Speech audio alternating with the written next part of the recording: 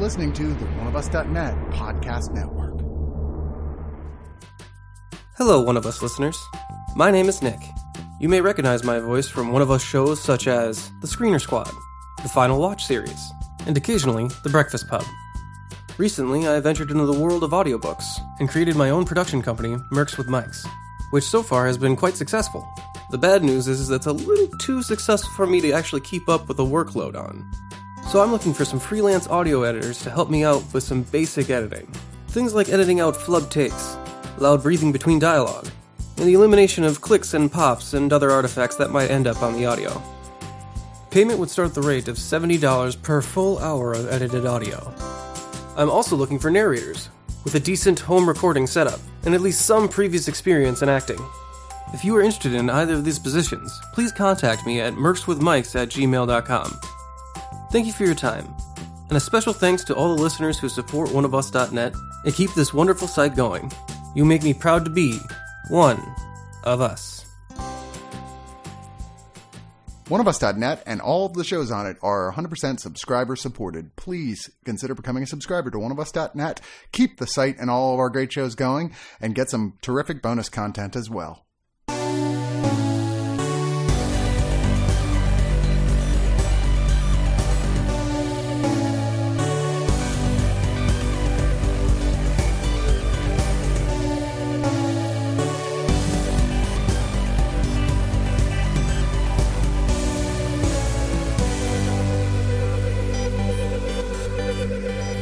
Hey, it's time for digital noise. Insert sound of big applause. Woo woo! Yeah. You guys are so awesome. Oh my god, I can't believe it's digital noise time. Digital noise, digital noise. We're here for some digital noise. I'm here with the boys. I don't know where to go after that. I don't know either. I'm sorry. I had not planned for this at and all. We were falling into the Spider-Man theme song, and so... Yeah. Music and lyrics by Andrew Lloyd Webber. Yeah. Which is to say terrible. Sorry, I have opinions. Anyway, I'm here with Aaron. Welcome. I don't know why I said welcome, but there you are. Yeah, you're welcome. But yeah, exactly. I'm glad to be back. It's been a couple of weeks. Aaron, it's always fun to record with you. And you also bought me for no reason at all except that you're awesome a copy of Star Wars The Force. Was it The Force Unleashed? Is that what it's called? The final Jedi, final order, the Fallen Order. Fallen Order. Yes. Yes. Whatever it's called. But it's really fun. I'm having a great time with it. It's crunch time, so I'm tend to be able to play for 30 minutes here, 30 minutes there. But I was having a very hard time at first because the lightsaber fighting is incredibly fucking hard. Yes, it is. And then someone was like, dude, just force push the shit off everyone. You'll notice almost every single lightsaber fight is on the edge of a cliff. Yep. Just force push those guys off the cliff into the meat grinding machine, whatever it is. It's one of those games where I remind myself that at my age, you know what? I put it on easy. Yeah. I play for the story. Easy is so much more No, fun. I'm talking about on easy. I'm still That's getting just 'cause killed you're all terrible. the time. I am terrible. It's very true. I have to admit, I figured out how the combat works on the last boss. Like going through the final level up to you the finished boss. it. I was like, you know what? I get this. I get it you're with now. it I now. understand how the timing works and everything. And then it was like, oh, I beat the game. Cool. Oh, is that it? When's the DLC? And now I have to play the one that you're playing now, the Other Worlds. The or whatever. Outer Worlds. Outer Worlds. I played that with Jeff on Rage Select, and it was like, this is totally my type of game. So it's Firefly mixed with it's Firefly mixed and with what Fallout. is it? Fallout. Yeah. I was like, oh yeah. Yeah, I bought 3 different single player games at one time because the Jedi game, Outer Worlds, and Control all came out, and I was like, I'm hearing Control is fantastic. look like perfect things, and I had some extra money and was just like, yes, these are my next 3 Didn't months. you just buy a house? Yeah, Where did the extra money come from? we sold a house too. Oh, that's true. Okay. I thought we were going to get into a big Irishman discussion or something. No, You're like, no. hey, sometimes you not all the meat makes it from the truck to the destination. There is we what go. I'm saying. I just took it out of the Best Buy. You're like, Chris, forget about it. Well, sorry, we're not here to talk about video games or the Irishman. Sorry, hopefully, maybe I'll get to talk about that at our end of the year. But we are talking about some of the home releases that we saw, and boy, this is a tricky week of titles. It is interesting. It's the word I will use. Interesting week of titles. I almost felt bad when I was like, assorting the list of the stuff I gave Aaron here, putting up my links so I can have the data right at my hands from Wikipedia and what have you. I was like, oh shit, I did not hand him a great stack this week. I got to admit though, like there was one I had a lot of fun with. There was one that I was really intrigued with. Yeah. And there was one that I didn't have enough shrooms for, and I really wish I did. Yeah, no. It would have been perfect. I think that perfectly describes this week. But let's get started with, the most commercially accessible film that we're going to talk about this week, which is Dora and the Lost City of Gold. Here? Okay. Yeah, I'm starting here. Fine, let's go. Yeah. Oh, you ready? You're just like, I can do Dora and the Lost City of Gold. I loved this movie. Wait, loved? It was. You know what? I'm going to call it. It's really early, but it was my pick of the week. Oh God, man! Jesus Christ. I can't say I'm going to go with you on picking that one here. You know, trust me, there's not a lot of great stuff there to compete with it, but right. No, sure. So Dora the Explorer, which follows Dora as she's grown up into a high school girl, as that one really creepy review acknowledged when it talked about the sexual tension in the movie. You're like, oh, weird. Stop. She's like, it's Isabella Moner? I don't know. I feel like you should say Moner because Moner sounds like boner, and we don't want to go there at all. Who was like, I guess we saw her, she was in Transformers last night. Which she was decent in that. It was a bad no, movie. Nothing was decent about that movie, but, I just... Whatever. Anyway, she's fine here. I don't mean fine. I mean, she's fine. She plays Dora. Michael Pena is her father, and an actress whose name I should know. Oh, no, Eva Longoria. Eva Longoria is her mother, and basically she is the quintessential Dora, all grown up. Diego, which if you've seen Dora, you know what I'm talking about, has moved back to L.A. and has lived in L.A. for years. Her friend Diego. Her cousin, sorry. Was it cousin? It's cousin. Okay, played by... Don't test me on my Dora knowledge. Jeff Wahlberg, whoever that is. And so basically, after a couple of incidents, her parents go, look, you need to actually go to a proper school because what we're doing is starting to border on child abuse. Yeah. And so they send her to live... Not in those words. Yeah. They send her to live with her cousin Diego and acclimate into modern American society, which... The first third of this movie is fish out of water jokes. It's the fish out of water high school. Oh my God, high school's terrifying. It's Mean Girls. And then at the end of the first act of the movie, the clique character from each group comes together and is accidentally kidnapped by treasure hunting potential murder villains who want them to help them find this legendary city of gold where they can have treasure, and the parents have apparently found it. Yeah, and so or at least reportedly. The rest of the movie plays out as they are fleeing the villains, looking for the city. It's a reverse fish out of water, because now the people who she knew from that high school, including her cousin who's become very LAized, are like dealing with... Now they've got to be in Dora's world, where it's like the jungle and all of her experiences, and I'm good at this. I know how to do this. And Dora's also got to learn how, not everyone is a jungle. Not everyone is a jungle person, and how to not be like they were in high school. So, I admit that if you aren't a fan, or if you have not had to endure Dora the Explorer, this is probably going to be considerably less of a hilarious journey for you. I have not had to experience that. Yeah, because they nail it. This feels like a parody of Dora. There are so many times where the movie begins with the actual opening to a Dora the Explorer in live action. Right. And it's a few minutes before they pull out of that. And they have a lot of musical references, the way the characters deliver their lines. There's a bunch of times where they turn and talk directly at the camera.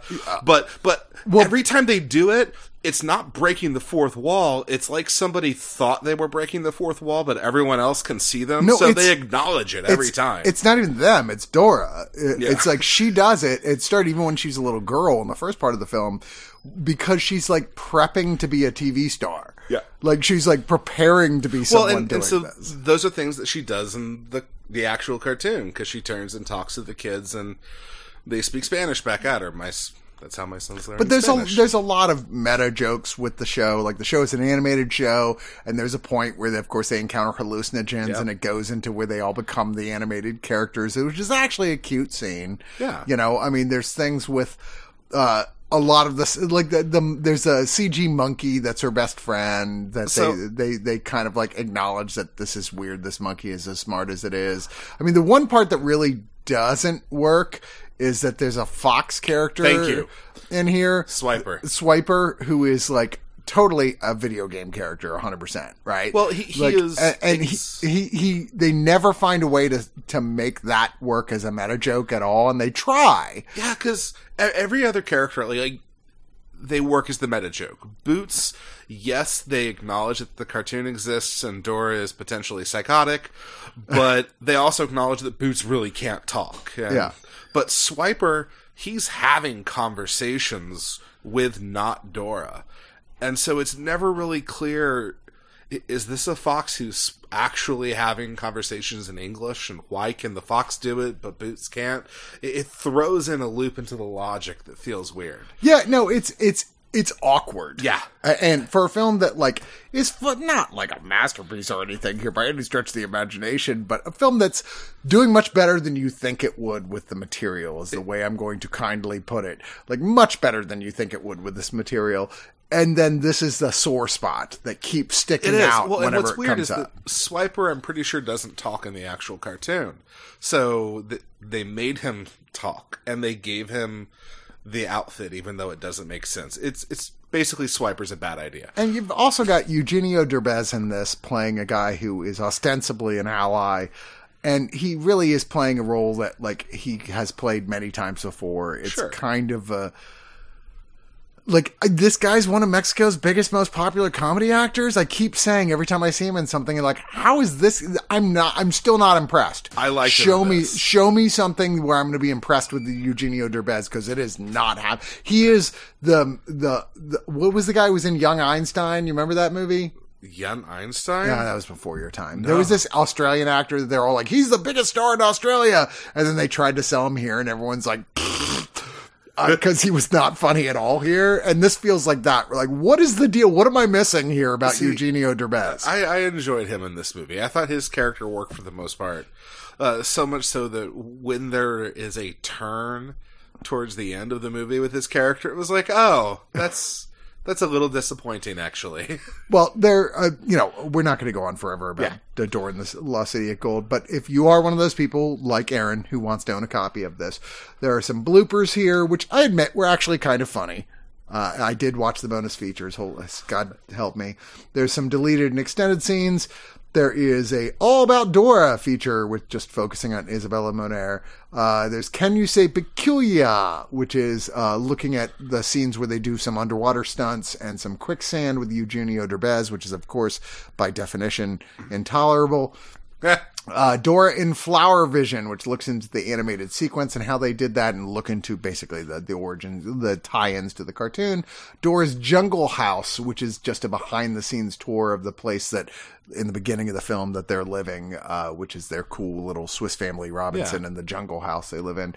But, like I said, this is a cute package that puts in just enough extra stuff to make it worth it to people who are like, hey, my kids love this stuff. Or if you're Aaron, you love it. I can't explain that. If you watch the Dora cartoon, this is worthwhile. Or if you're into movies like Sky High that are kind of family films, but ostensibly... Sky High is amazing. I love Sky High. But you also said you loved this, so I'm a little worried.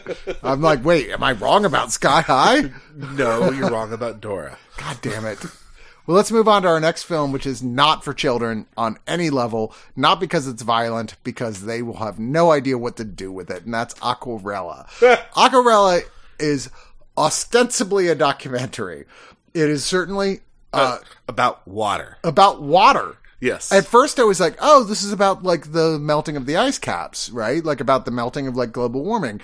And parts of it are, but it's ostensibly not. It's about that. Yeah, but it's not really. It's about like water in all its different forms and all the ways it affects people. Yeah. And which is to say, it's not a documentary at all. This is more like it's a documentary in the same sense that Kauhianisqatsi is a documentary. It's an art film, but it's nowhere a tone poem. But it's nowhere near as good as Kauhianisqatsi. I will say though, the opening segment of this movie is fascinating.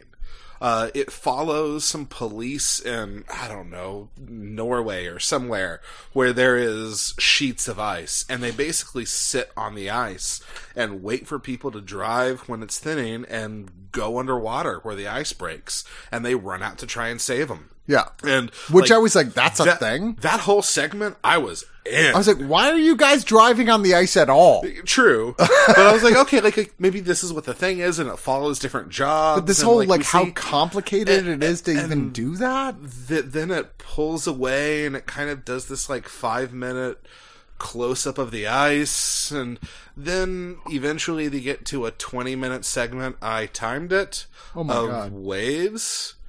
I admit I fast-forwarded through the 20-minute segment of I Waves. did too.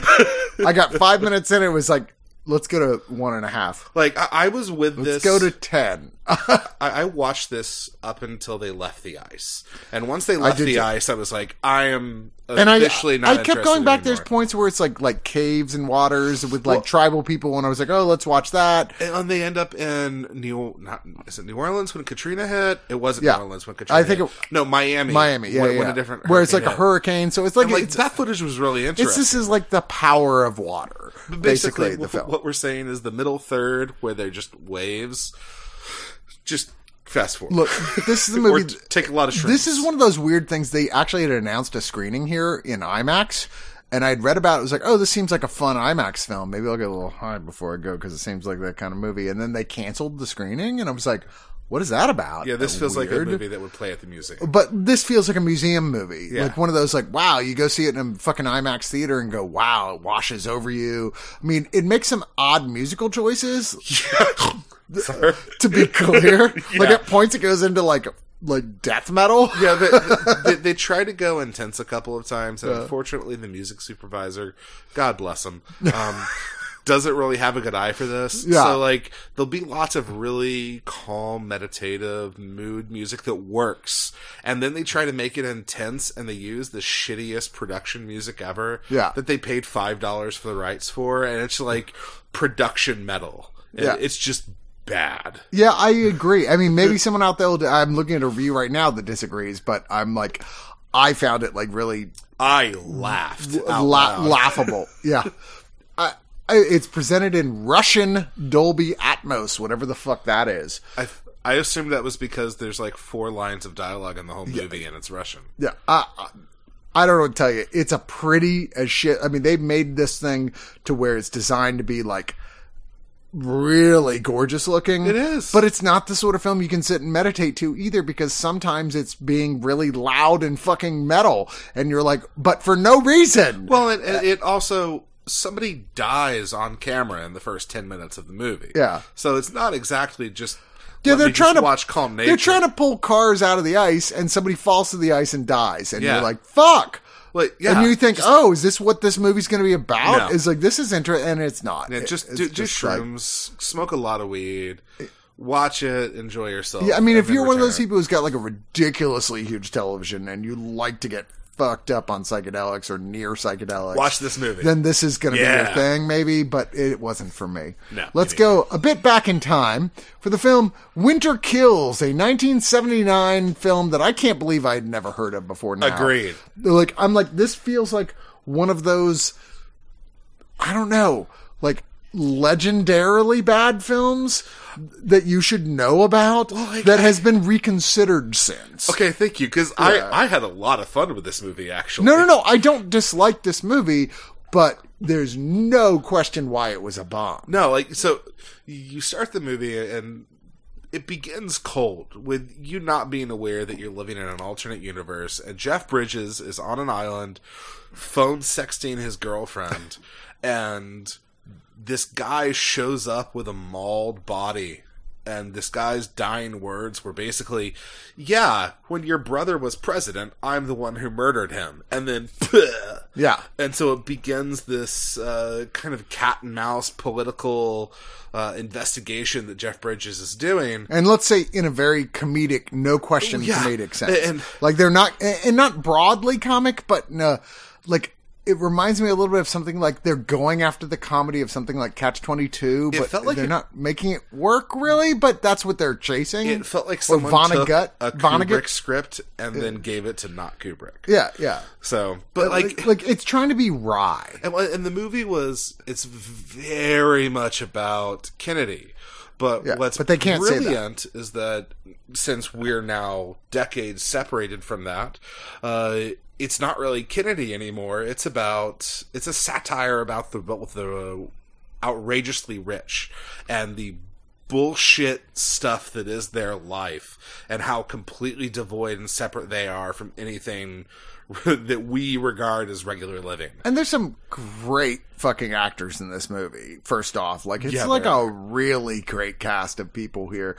John Huston plays the ridiculously rich dad of Jeff Bridges, and Jeff Bridges wants nothing to do with this huge, giant corporation. Anthony Perkins is Eli sort of the Wallach. center point. Eli Wallach, Toshiro Mifune, Fucking Toshiro Sterling Mifune. Hayden, Richard Boone, Ralph Meeker. I mean, it's like, and a lot of people, you're like, oh, these are people from the 70s you saw in every single movie, where you're like, oh my God, I know them, I know them.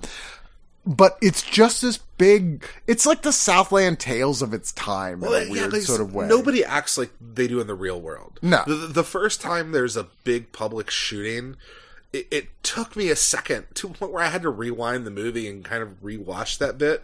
Because it was just like, oh, he just ran across the street and called his dad.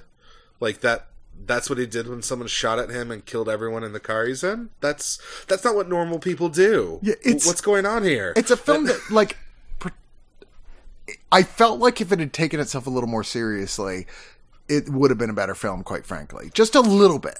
You mean like, if it had something serious to say instead of the comedy? I think that it never nails the comedy, but it so gets away from trying to actually have anything to say. It just goes all over the goddamn place. The script is my problem with it. Yeah, it just goes everywhere, and it's like it wants to be this big Dr. Strangelove comedy, and it's just so totally does not work.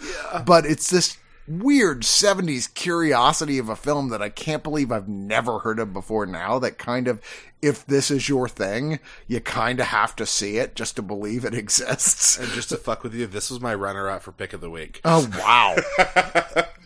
And apparently, like, this is one of those films that was such a huge bomb, and a lot of stars were apparently kind of conned and lied to even be in this film in the first place. It apparently pissed people off big time when it came out. People were not happy about this movie at all, and a lot of people came out with sort of like, it wasn't my fault, I didn't know, they told me this was something it wasn't going to be. There was a lot of, like, apologetic, like, it was like when Ishtar came out, it was like a lot of like apologetic, like, I'm sorry, I thought it was going to be something else. Look, it's not as anywhere near as bad as maybe I'm making it sound. It's a lot of fun. I legitimately enjoyed this movie. Okay. But it's also fucking weird. Like, I can't emphasize the fact that this is not the real world at all. But if you go into it with that idea of, oh, this is a satire of the wealthy and how their lives are so drastically different, they're just not even people anymore. Yeah. Then it's very funny. I think John Huston is actually a riot in this film. Legendary film director and actor, but he is so funny in this movie. When you first see him, he pulls up in a golf cart with two like Playboy centerfolds on either side of him with a blanket over his lap, and he's like, you don't know what they're doing under here. They could be playing with my testicles. Like, no subterfuge. Just like, yeah. Well, I like the fact that this Kino re-release actually falls into some discussion of this stuff of like, what's wrong? What happened? There's a archival featurette called Who Killed Winter Kills that looks at the production history of this, interviews with the director, with Jeff Bridges, with the cinematographer and the production designer, amongst many others. That originally, when Anchor Bay Entertainment put out the DVD release of this film, there's Reunion, interview with the star and director, another archival interview with Jeff Bridges and the director here talking about the film, and that's actually a really funny feature where they're both kind of laughing about it, because why not? You know, and it's based on a book, and it this is was based on a book. unique enough that I kind of want to read the book. Well, it is actually, there's an interview with the author, with the director, William Reichert, who talks about more funny stories about that. There's an audio commentary with William Reichert. There is radio spots, trailers. I mean, it's actually a pretty solid package for a film no one remembers. Oh, Reichert. I heard William Riker. I was like, wait, what? No. What, really? No, it was his clone transporter brother. Next up, we have another release from a company that we really respect, much like Kino, putting out lots of great archival re-releases. That is Arrow. They're re-releasing The Far Country, a 1955 Technicolor Western directed by the great Anthony Mann and starring the great James Stewart. Now, Jimmy Stewart, I'm a huge Jimmy Stewart fan. I'm a big fan of all his work. I'm not going to go that far. Not a big fan of this particular film. I will be straight up and say, like, I was so excited to see this movie because it was very well received when it came out. Like, very well received. It's the fourth Western film collaboration between Anthony Mann and James Stewart, which had generally been very hot. And I was like, this is not how I like to see Jimmy Stewart. It's a weird movie. It follows, he's a shithead. He's a villain. Yeah. In any other movie, he is the villain of the movie. Yeah. Like they're I going don't for. think he has a non-selfish act until the last 5 minutes of the movie. Look, he's always, with Anthony Mann specifically, all his films with him, he's always playing sort of a gray character exploring dimensions of gray. But this one, he's just a prick. Yeah, he's just a bad guy. I was like, I don't want to see Jimmy Stewart films where I don't just love him. Well, and it's weird even too, when he's great. Not only is the main character ostensibly a villain, but also they start 4 different movies in this movie. Yeah. Like, they have a setup for a movie, and it's like, oh, this is going to be this madcap romance adventure where they're on a boat going to the Yukon. Oh, no, they're done with the boat ride. Okay, this is going to be about him dealing with this corrupt government. No, they're done with that. Okay, well, this is going to be about them doing, and like, they set it up 4 or 5 times before the movie actually gets in, and I think it's an hour in before the proper plot of the movie starts to happen. It takes a while. I mean, so it's him and his best friend, much older than him, the Walter Brennan, who is, many people have said, is the quintessential character actor over time. In fact, I learned this by falling down a deep wiki dive. He was actually, there was a conspiracy thing with the Academy Awards where apparently, like, he was in so many goddamn movies playing Walter Brennan. I mean, like, he's like a legend, like, with his whole, like, wow, I can't do an impression. I'm not going to try. Marco's in the corner. Can you do a Walter Brennan impression? Well, yes, I can, but it sounds more like it sounds more like a Gabby Hayes. No, you're thinking of someone else. Yeah, that's more Gabby Hayes. That's not him. Anyway, if you heard his voice, you'd be like, oh, it's the guy who does voiceovers for Disney live action stuff in the 60s. Like, he's one of those guys who's just so fucking iconic. But they're driving a herd of cattle to the Yukon.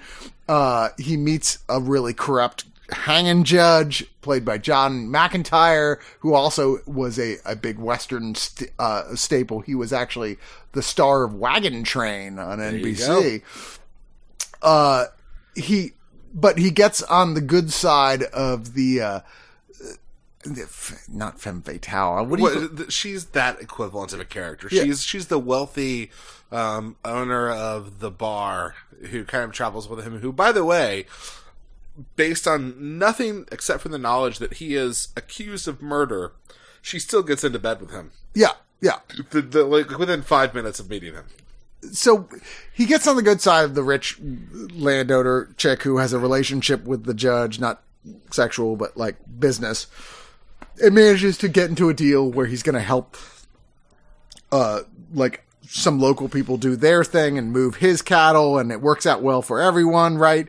But then shit goes wrong along the way. There's a weird sort of like worthy of Mystery Science Theater bad movie avalanche that happens. Yeah. It just, the movie wants to be a lot of things, and it ends up just not being any of those things. And Jimmy Stewart is so thoroughly unlikable through the whole thing. And then the last, so they do, the one thing that they do well is they do a good job of not hitting every standard cliched note that you have to hit in this kind of a Western movie until the last 15 minutes of the movie, where they hit every single one of those cliches in that 15-minute time period. Yeah. And it's just, I was rolling my eyes. For the record, I confuse Walter Brennan with Walter Houston. Yeah, I was going to say, what were I was you thinking doing? Walter Houston in Treasure of the Sierra Madre, who's kind of doing his best Gabby Hayes impersonation. Sorry, Marco's here in the background drinking beer, and I was like, you got to know Drinking Walter several Brennan. beers. Get it right. Walter Brennan is. Trust me, look it up. Like, go on YouTube, go Walter Brennan, you'll be like, oh, I know that voice. Yeah, And, you know I mean, there's literally people on Looney Tunes cartoons who have imitated him as a standard shtick because he's so... The conspiracy, by the way, is that, like, he was tied into... There was a union-y thing, and there was a lot of stuff where he kept winning Best Supporting Actor, like, over and over and over again, and it actually changed the rules of voting at the Academy Awards because of how many times he had won Best Supporting I did not Actor. know this. Yeah, it was kind of a thing. But anyway, the extra features here are from Arrow. There's audio commentary by film scholar Adrian Martin. There's American Frontiers, Anthony Mann at Universal. That's the director, Anthony Mann, which is an overview for 33 minutes with his work at the studio. There's Man of the West. Man, like Mann, his name. Not, it's a pun. It's a pun, Aaron. You get it? Okay, good. Is another interviewing appeal with Kim Newman, which is one of my favorite guys they get on these Arrow things. Like, He's always so excited. he's just so He's so fun. happy. He's just a fun guy who talks about Mann's career, and there's trailers and galleries, and that's The Far Country.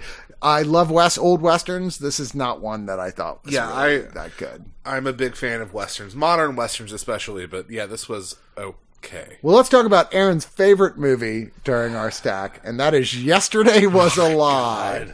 Oh my God. I was so excited to get this film, actually. Were you? I was, because I was reading about this online, and all these people were like, this is this brilliant sci-fi deconstruction mixed with noir films, and it's got Peter Mayhew played Chewbacca playing a small role in it, and it's got what the hell is her name, Chase Masterson, who was like best known for playing the sexy Debo. She was Nog's wife in DS9. Yeah, Nog's wife on DS. She plays the fucking I wish I knew sexy casino girl Lena? on DS9. Yeah, on Deep Space Nine. Yeah, I was like, oh, that's who that was. I mean, like, not even a major Star Trek character. No. She admittedly, I had a crush on her back then, but still. Oh, well, yeah, everyone did. She's John Newton, she's the B-level who played character. in the show Superboy, he played Clark Kent in the first season. I was like, okay, so clearly this has some geek roots, right, with this sort of casting. And some of the reviews are like from festivals, and this thing's covered with like laurels, as you do. And you're like, oh, all these tiny festivals you never heard of giving it best film and shit. And you're like, okay. Yeah, I when I Googled this movie, which I did halfway through, I was shocked by the reviews and how many different best director and best cinematography this won at different festivals. Yeah.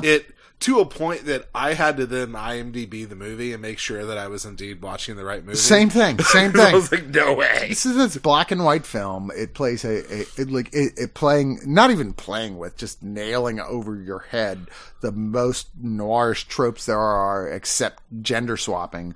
Super hard drinking female private investigator named Hoyle, played by Kipley Brown, who herself played a character on Star Trek Enterprise, is trying to find this guy, John Newton, who is a reclusive genius, who's the Superboy guy I was talking about, who apparently is somehow tied into a case that has something to do with quantum physics.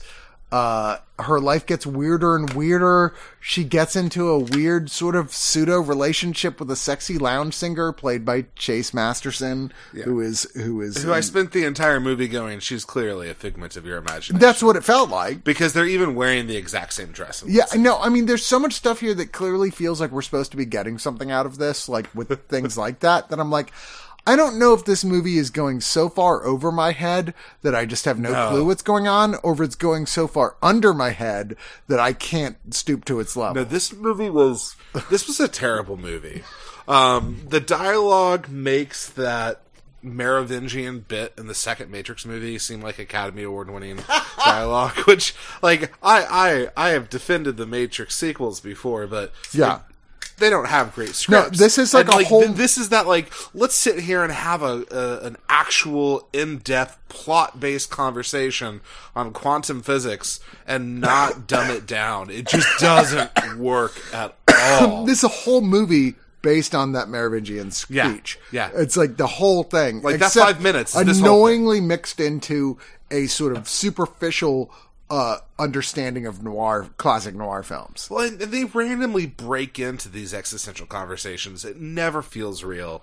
It never feels like these are actual people instead of just people, fake cardboard characters spouting off these lines. I mean, it's not well shot. I- Like there's two or no. three shots where I was like, wow, that was a cool shot. Otherwise, this feels like a student production. Like this Totally. legitimately feels like someone, their script won their senior level, classes competition, and theirs is the one that they're going to throw $100,000 behind. And so like all of the sets are poorly built. They're shot on, here's just a blank wall, like one blank wall, and there's the two extras in back behind saying apples and oranges over and over again, and like, this was a student film, a very well done. Student what it film, felt like, but it was a student film. I felt embarrassed for everyone watching this the whole me too. time. I just constantly felt embarrassed. I was like, look, there are films that deal with higher level, like physics stuff and ideas that are really interesting and have found angles to make it work. You said Primer. Yeah. Yeah. God, what is the one I'm thinking of? About the guy who is basically, I was a caveman and I've been alive for 1,000 years. Oh, the man, not the man. The Man from Earth. The Man from Earth. Yeah, yes. which I really liked a lot. Great movie. But super low budget, but it works. This is one that is trying to do that kind of thing, but in its own way, and it totally falls on its face. Their script is weak, and instead of going, we have limited funds, so what can we do? They went, we have limited funds, so let's do this in the best way we can. I mean, which it just doesn't work as well. So they keep trying to overreach, and it just doesn't work. No, it doesn't. I mean, I'm sorry. I don't know how much we can even say about this one because I think we both deeply despised this film. I did. I really kind of despised this film. I did too. This was my second most hated movie I had to watch. There's a ton of bonus features on this, shockingly. Because everyone loves it but you and me. Yeah, I guess. Including commentaries, featurettes, lots of little EPK type stuff, but wow, this is outtakes. This is a thing that there were apparently multiple, I can only assume very low budget sci-fi festivals played this and gave it awards. I can only assume because everything else at those festivals was just so much worse. Maybe 2009 was just a really shit year for indie film. They made this huge deal out of re-releasing this. Yeah. They were like, oh my God, we're so excited. We get to re-release this. This is the 10th anniversary cut. Yeah, it's Indie Pix Films. They're super excited about oh yeah, this is a festival classic. Hey, Ain't It Cool News has a quote on the front. Yeah, well, we don't talk about Ain't It Cool News anymore. No, I'm just, they were semi-legit. So you say. Well, let's talk about a weird film that I liked a lot better than this weird film, and that's the French 1979 film Buffet Freud. Now, I'm not going to go so far as to say this is a movie that everyone should see. I'm not going to go so far as to say this is an all-time classic, but I will say that this is a film that, in its terms of absurdist surrealism, kind of hit me where I live.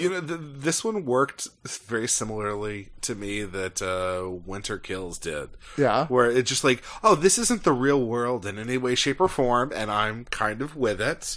It's incredibly pretentious. It's incredibly French. And it doesn't make any sense if you try and, in any way put real world logic onto it. It's a lot of fun. It's a French crime thriller with Gerard Depardieu. We'll back when he was young and quote sexy, because apparently people felt that way. You know, what is that like? To be truly sexy, you have to be kind of ugly. Yeah, yeah. Like Adam Driver, like everyone loves him. Yeah, He's he was that thing. He's like, he's kind of ugly, Gerard Depardieu, but Yeah. but people thought he was sexy as so fuck. Gerard Depardieu. I'll admit, if it's a French movie with him in it, I'm here. I've always kind of dug him as an actor. He's a weirdo, but I like him. This reminded me of Rhinoceros, kind of. I've not seen it. Did you not see? I must have reviewed that one with John. It's an absurdist. It felt like an absurdist play. Like it's a very odd, very clearly not on anything vaguely resembling reality sort of thing that you could literally do as a play, a stage play. Well, the movie itself, we should give some semblance of a plot description. Do it. Gerard Depardieu. I want to see how this plays out. Sure, is an out of work something, and I don't He's an remember. accountant. Was he an accountant? I couldn't remember if he was No, an wait, accountant or a musician. no. Was he I thought he was a musician. Oh, he's a philosopher. There we go. Yeah, a philosopher. No, the guy he meets in the beginning is an accountant. Okay, so he meets a guy in a train station in a very awkward, like, kind of a creepy "I'm stalking you" meeting, where he basically pulls out his knife and goes, like, "Look, man, I just want to have a friend, or else I think I'm going to murder somebody." And it ends with them throwing the knife away and losing it. And fast forward like 30 minutes in their world, and he finds this guy he's been talking to with his knife buried in his gut. And the guy's just like, I guess I'm going to die now. And so he takes his knife, goes back to see his wife, who is promptly murdered by somebody else. Yeah. And at the same time, a upstairs neighbor is a famous investigator who he walks up and meets this upstairs neighbor and then meets the man who murdered his wife. And the three of them kind of have an adventure Yeah. of sorts. Yeah. And like it involves other people. A surprising amount of people die, and it's all very kind of fun. Let me reiterate what you said in a sense, because I feel like this needs to be emphasized. It's a mystery comedy where a guy whose wife has been murdered, the guy who murdered his wife shows up and said, "I'm sorry I murdered your wife." Yeah. And he goes, "Oh, come on in, have some wine, hang out." And then a police investigator shows up, who is his next door neighbor, and like, "Hey, I want you to meet the guy who murdered my wife." And the three of them proceed on a series of adventures that involve them murdering and hiding bodies. Yeah, several.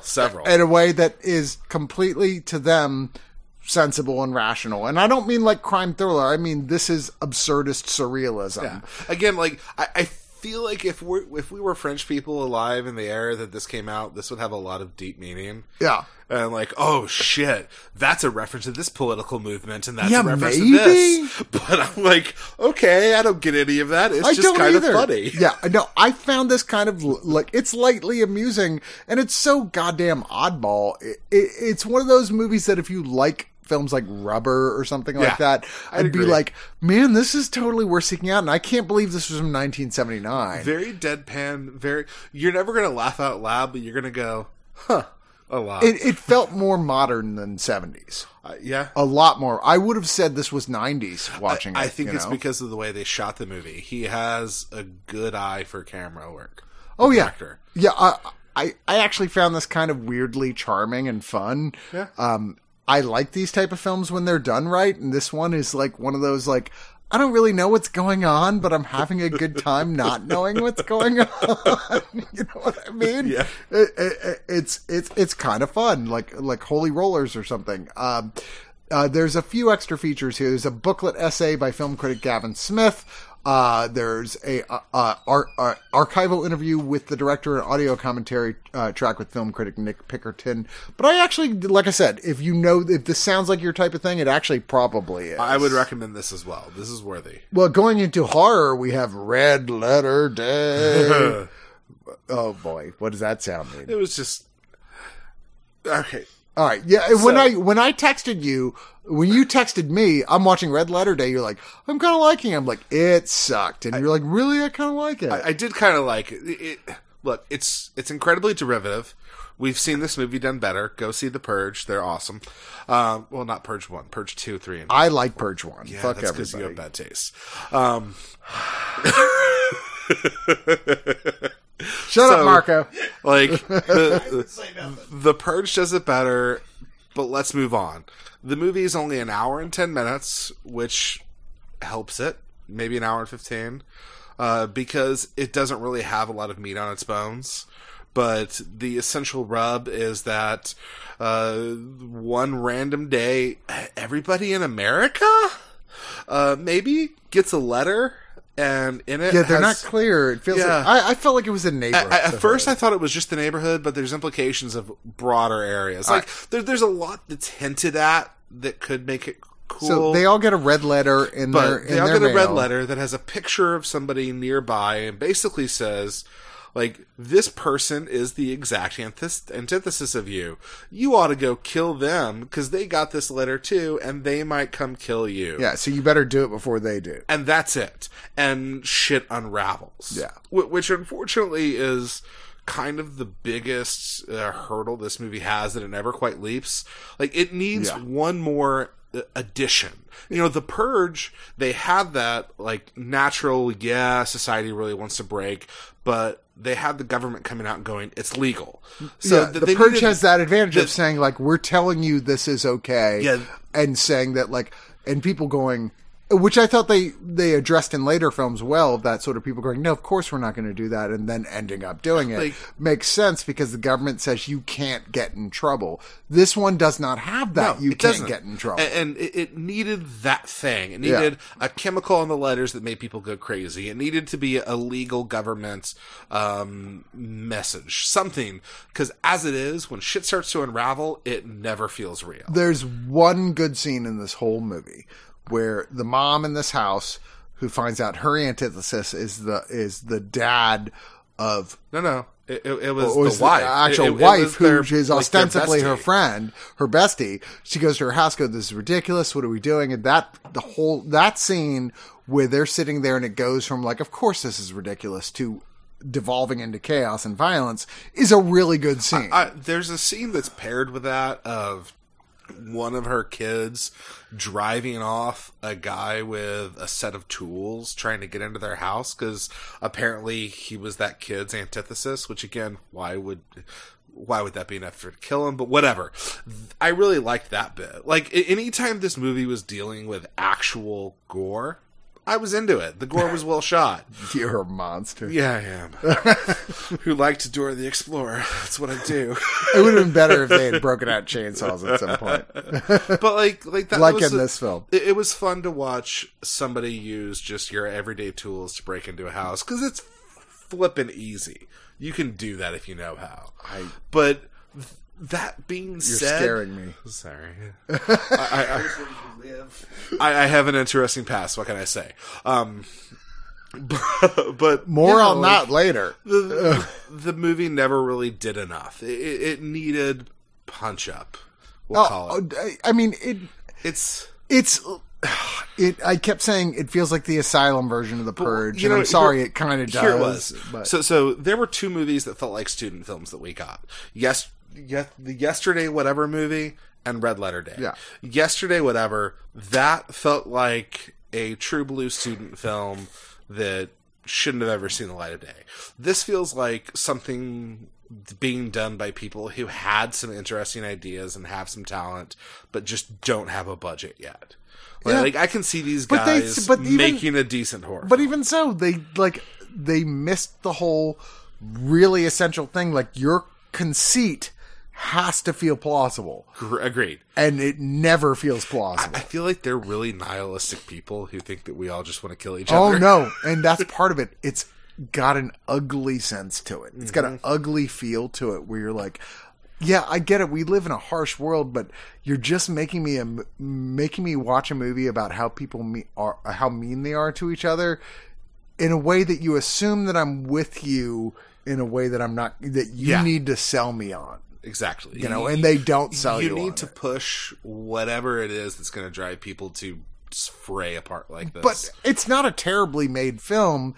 It just, I think its biggest problem in the budget, it's the script. I think it Agreed. needed something to push it to that point where it would have been convincing. I think that if you're into really low budget, low key horror, you might get a kick Acceptable. out of this. You know, like those kinds of just like indie splatter films. So you can see, yay, people who have no money trying to make something special. But if you're not into that kind of movie, this is not for you. Well, speaking of films that, if you're not really into a specific niche type of horror, this will not be for you. Let's talk about Hitchhike to Hell. Oh, fuck, Chris. Holy shit. I mean, like, come on. Look, guys, at Arrow Video, I love you guys.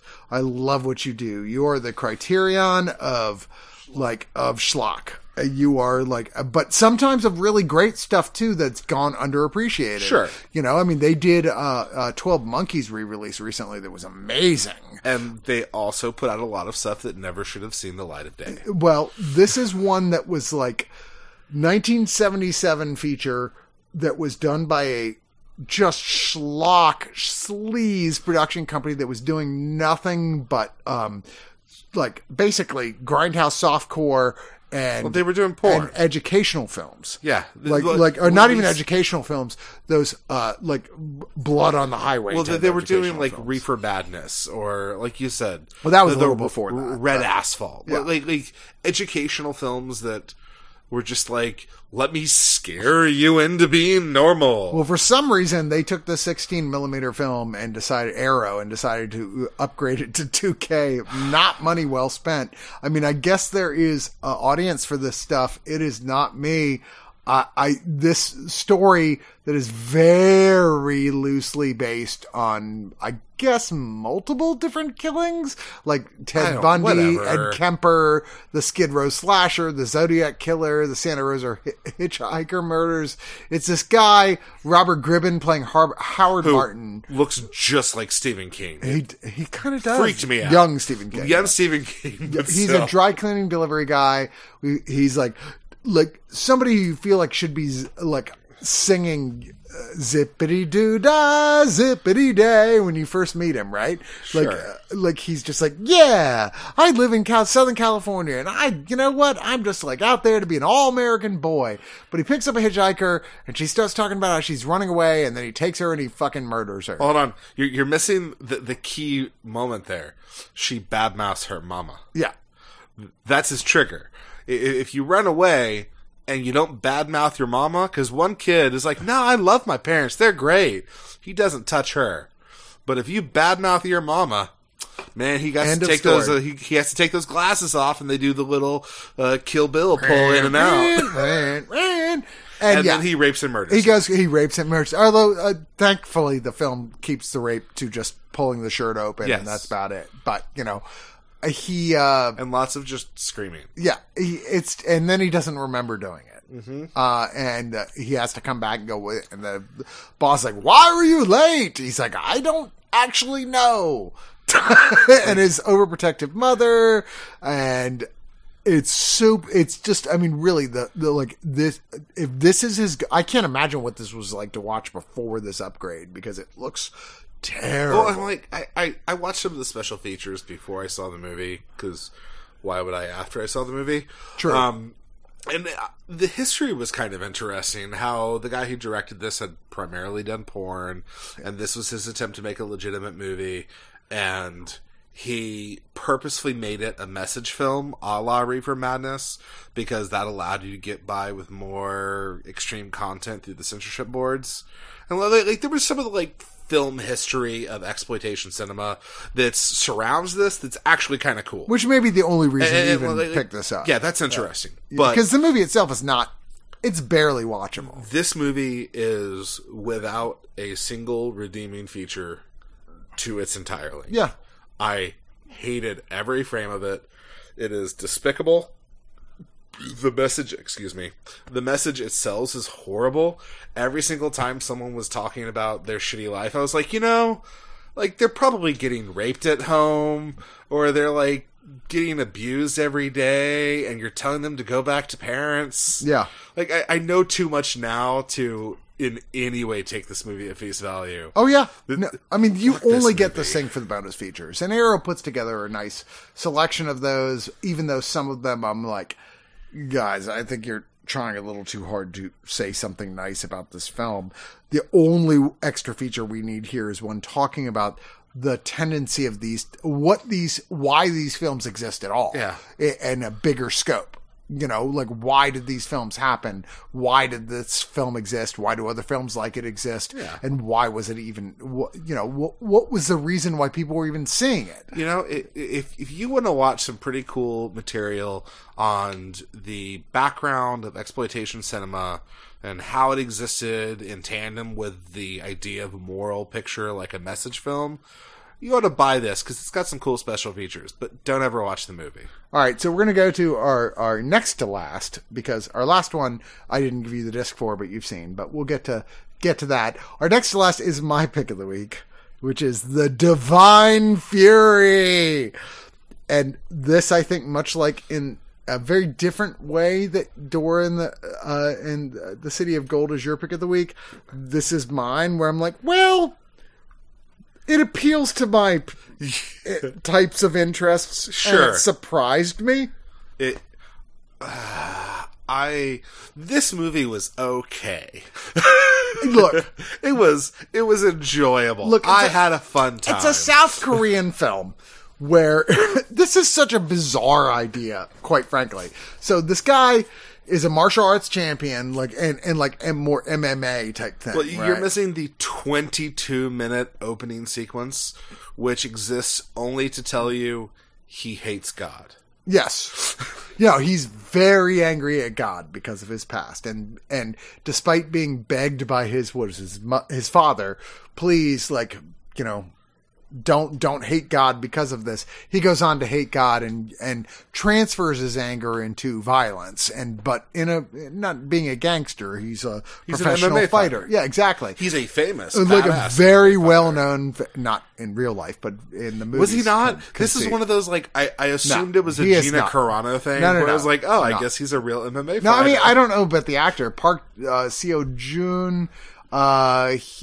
He is best known for TV dramas. So okay, no. there you go. Never mind. But Dude's ripped. so he's ripped. He's a good fighter. There's some cool fight scenes early on where you're like, oh shit, this guy's unstoppable. And he's kind of like, but you see that he starts having like hallucinations that make him angry. Well, he gets the stigmata pretty quick in the movie too. Yeah, when he gets really angry, he starts bleeding out of his palms. Yeah. And you're like, what is going on, movie? Well, as it turns out, because of whatever happened to the shit that happened to him when he was younger, that he's been picked by God in a way that's never really been detailed to have superpowers. Yeah. And his stigmata, once he hooks up with a sort of rebel priest who does exorcisms, finds out that this guy's stigmata is the superpower where he can just grab the side of a possessed guy's head. No need for all the excess stuff. That demon has to go immediately. It works a lot like it did in that Showtime show Outlast or Outreach. Yeah. Which, I mean, it's a cool idea. Yeah. He's a super-powered exorcist. Yeah. With martial arts skills. And I'm like, I'm in. I'm like, I kind of like this right now. And it's dumb as shit, but I'm like, this felt like Blade if it was instead of fighting vampires, he was fighting possessed people. I had some issues with it. Oh, no, I did too. No question. The idea can't is cool. not have And as you're pitching it to me, this sounds like my kind of movie. Yeah. The problem is that instead of, well, one, they waste 20 minutes in the beginning on what could have been a sentence of exposition. But the problem is that they spend a lot of time pushing on this, oh, I hate God, but I want to do this work transition he makes from being an MMA fighter to basically a traveling priest. But they never But managed to make that work. It doesn't work, and they don't really go into detail on what his hand is or what it means or why it exists. And so the story around it, I was never into. And so the whole second act is just kind of me rolling my eyes until it gets into the third act when he gets into he starts doing kung fu fighting and using his MMA skills to fight demons, and it felt like that was the movie they should have made where he was using his skills and applying them to hunting demons, or made a movie where this guy is trying to figure out why his hand is bleeding and what it means, because he's relatively blasé about that happening. And it was a good idea. I think they just never really went whole hog with it the way they could have. And so, like, I was going, oh, well, that was cool. It had a good third act. I liked the ending of the movie, but it was okay. It was okay. No, it's just odd enough and featuring a lot of the things that I love, but mixed up in this weird mashup of, like, what are you doing? That's fair. I was, like, constantly entertained as hell by it. I think I also had the problem of relatively recently I saw the Exorcist TV series. Yeah. Which is phenomenal. It's so great. And it does all of the exorcism stuff so well. And so this movie spends a decent chunk of its time in exorcism scenes, which if you don't buy into those, it's a lot of time spent. I say, you remember when every single Hollywood company was trying to set up a cinematic universe? I mean, it was literally like stopped about a year and a half ago. Yeah. Where they all just sort of backed away from it a little bit. But you know what I'm talking about. Because Marvel's the only one who's ever done it right. Yeah, exactly. They are. But you remember they're all trying to, like, oh, we're this up, and this is a cliffhanger. Yes. So this movie is that movie. Where they're like, oh yeah, where oh they're my God. like totally like, this is the beginning of a cinematic universe for like martial arts exorcists with superpowers. You know what? I'm on that board literally for that. ends with this guy who is a ineffectual sidekick to the priest character in here, not even the martial arts character, who's not even in the film that much. They're like, they give him a superhero name at the He's the Green Priest. The Green Priest at the end of the film. The Green Priest will return I'm not gonna lie, for all that I did not care for this movie all that much, I'm ready for the sequel. Oh, I'm like totally ready and for the I'm sequel. even here for the Green Priest, because once you get rid of all that crap where they were setting things up, once they got into it, it was really cool. Dude, exorcist superheroes, I'm like, this is fun. I don't know what to tell you. He's fighting demons with MMA fighting skills. Yeah. That's cool. I have nothing to complain about, quite frankly. It's like, it's a mess, and I loved it. Okay. There's a couple making of EPKs, but nothing really to write home about. Let's end this thing with talking about Game of Thrones Season 8. They just put out the Blu-ray set. The Blu-ray set is really nice. If you get the steel box, do you see the steel box over there? I do not. I see the regular. There you go. No. Open that plastic up. So they put it in a plastic case now. Pull open that plastic case, Aaron. You do it at the top there. Just kind of, don't rip it. Don't pressure me. I'm pressuring you. It says steel box inside a plastic case that comes with this cool little fucking like. Isn't that cool? Yeah, you hear that? So it comes with a little medallion with some obsidian, some dragon glass. Yeah, exactly. Oh, it's a magnet. It's really cool. I was like, oh, dig it. All right, I'm in. Yeah, I'm in. no, This is and it's cool. a really cool design It's a for cool the steel design box. set. I was like, oh man, y'all are kind of nailing it with this, even though I know you fans out there were like season 8. I don't know. right, I'm look. like, it was fine. Here's what I'm going to say about it. If you look at the bullet point outlines, I have no issues with any major event that happened in the season. I think they all tracked. However, I will acknowledge that this is the worst written, most stereotyped season of the show. And if this had been any other series, we would have gone, that was a pretty good final season. But because the first 6 or so seasons alone, are so well written and so well done, I do not think that the issue was when they went off book. I think that the issue was that they wanted to be out of this contract and they rushed it a bit. Yeah, and then even for their reasons of doing that, yeah, they didn't even get to do it. The Star Wars film. But, so it's like, I think you can very clearly tell that. And to the people who have issues with the how they treat women in this season, fair. Some of it I agree with, some of it I don't. But this is still a great show. Like in any other series, this would have been a phenomenal season. We're only bitching and angry about it because, quite frankly, it is the worst season. it should not have been a shortened season. Agreed. And their reasoning was like you said, maybe it was that they wanted to go off and do their other thing.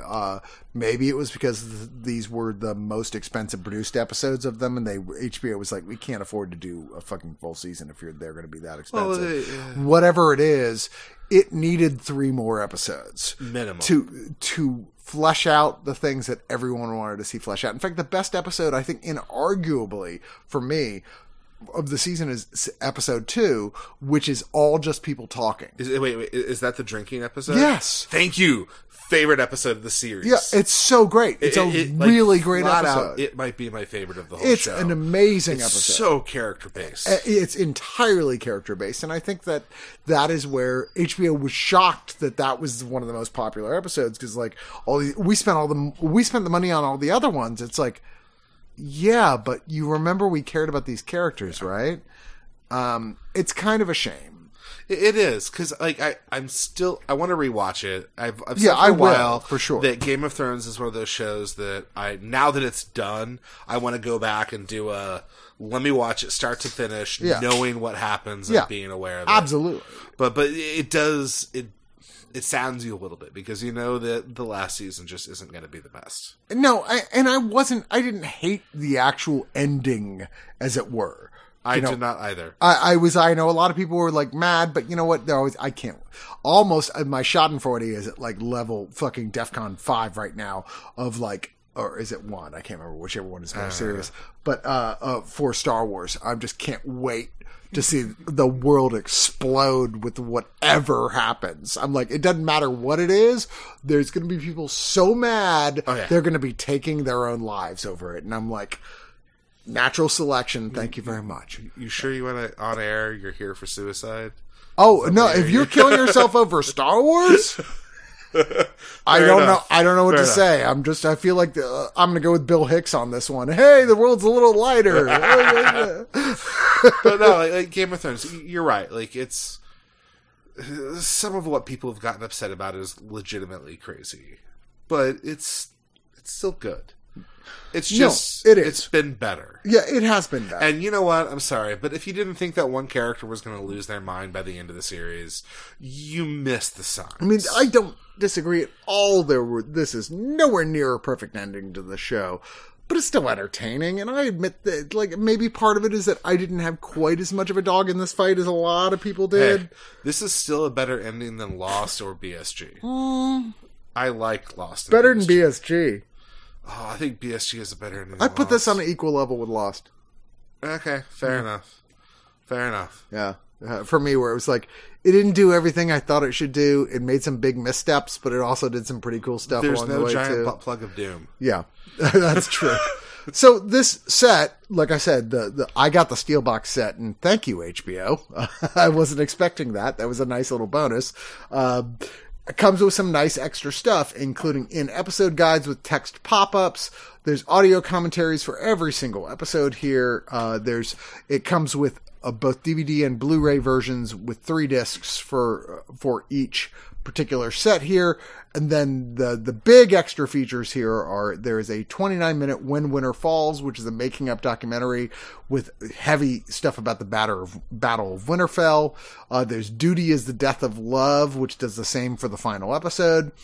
And then the big one here is The Last Watch, which we actually reviewed on the site before, which is a feature-length, literally 2-hour documentary about the making of the last season. That even if you didn't like the last season per se, this is a really fascinating documentary about like a momentously huge production with arts and design. It's television history, and it's like talking about everything that went into it and how stressful that was, and most interestingly follows this one guy who has been an extra in every single season, who's like the world's biggest Game of Thrones fan, and they really follow this guy, and he's got this great story along the way, and he kind of becomes this sort of like amusing person you follow through it with his passion for being part of it. He's Rudy. But it's without the death. It's an hour and 53 minutes, and it's like, this is the best thing on this whole set. Yeah. Yeah. There's Histories and Lore, which are more those animated background pieces they did, adding a little fill in on the things that they've had I in hope previous they don't ones. make any shows. And 8.5 minutes of deleted scenes. There's more shows, Aaron. I don't know what to tell you. Like, let Kylo Ren's like let the past die. Let it die. Game of Thrones was good. It happened. It's done. All I can Dead will never Move die. on. all I can say is You have Watchmen. You have other stuff. Spend money on that. It's I like- don't need Love more tits Game of and Thrones. dragons. you guys do realize that everyone's been like, when is George R. R. Martin going to write the last book? It's not even the last book. Yeah, I know. The next one isn't even the last book, and he hasn't written it yet. I love The Onion. Oh, was The Onion or The Hard Times? I think it put out the thing like Stephen King just for laughs writes the next book in 2 weeks. He would do I that have too. to jump in here because you were the guy who insisted that George R. R. Martin had completed all of the books and that he had just taken a payout from HBO to sit on them until the final series. I I'm live gonna in say hope. this. You were wrong. I sir. live in hope. Hold on. I would believe that. If George R. R. Martin came out and was like, you know what, fuck it. I don't care anymore. I'm just going to have some fun. Yeah, they've been done for 5 years. And yet- I'd be like, yeah, okay, that tracks. That was my take. That was my take before. And Marco, you're right. I was wrong. You were It wrong. would have happened by I now. said you were crazy, and I was right. I thought for sure the day after the finale they were gonna surprise release the George R. R. Martin volume. Everything I have to say about Game of Thrones was on a gathering shortly after the season 8 ended, and Mike McAllister was saying that no matter how much he had tried, he could not get into Game of Thrones. He had tried, but he could never finish it. And I said, don't feel bad, Mike. Neither can George R. R. Martin.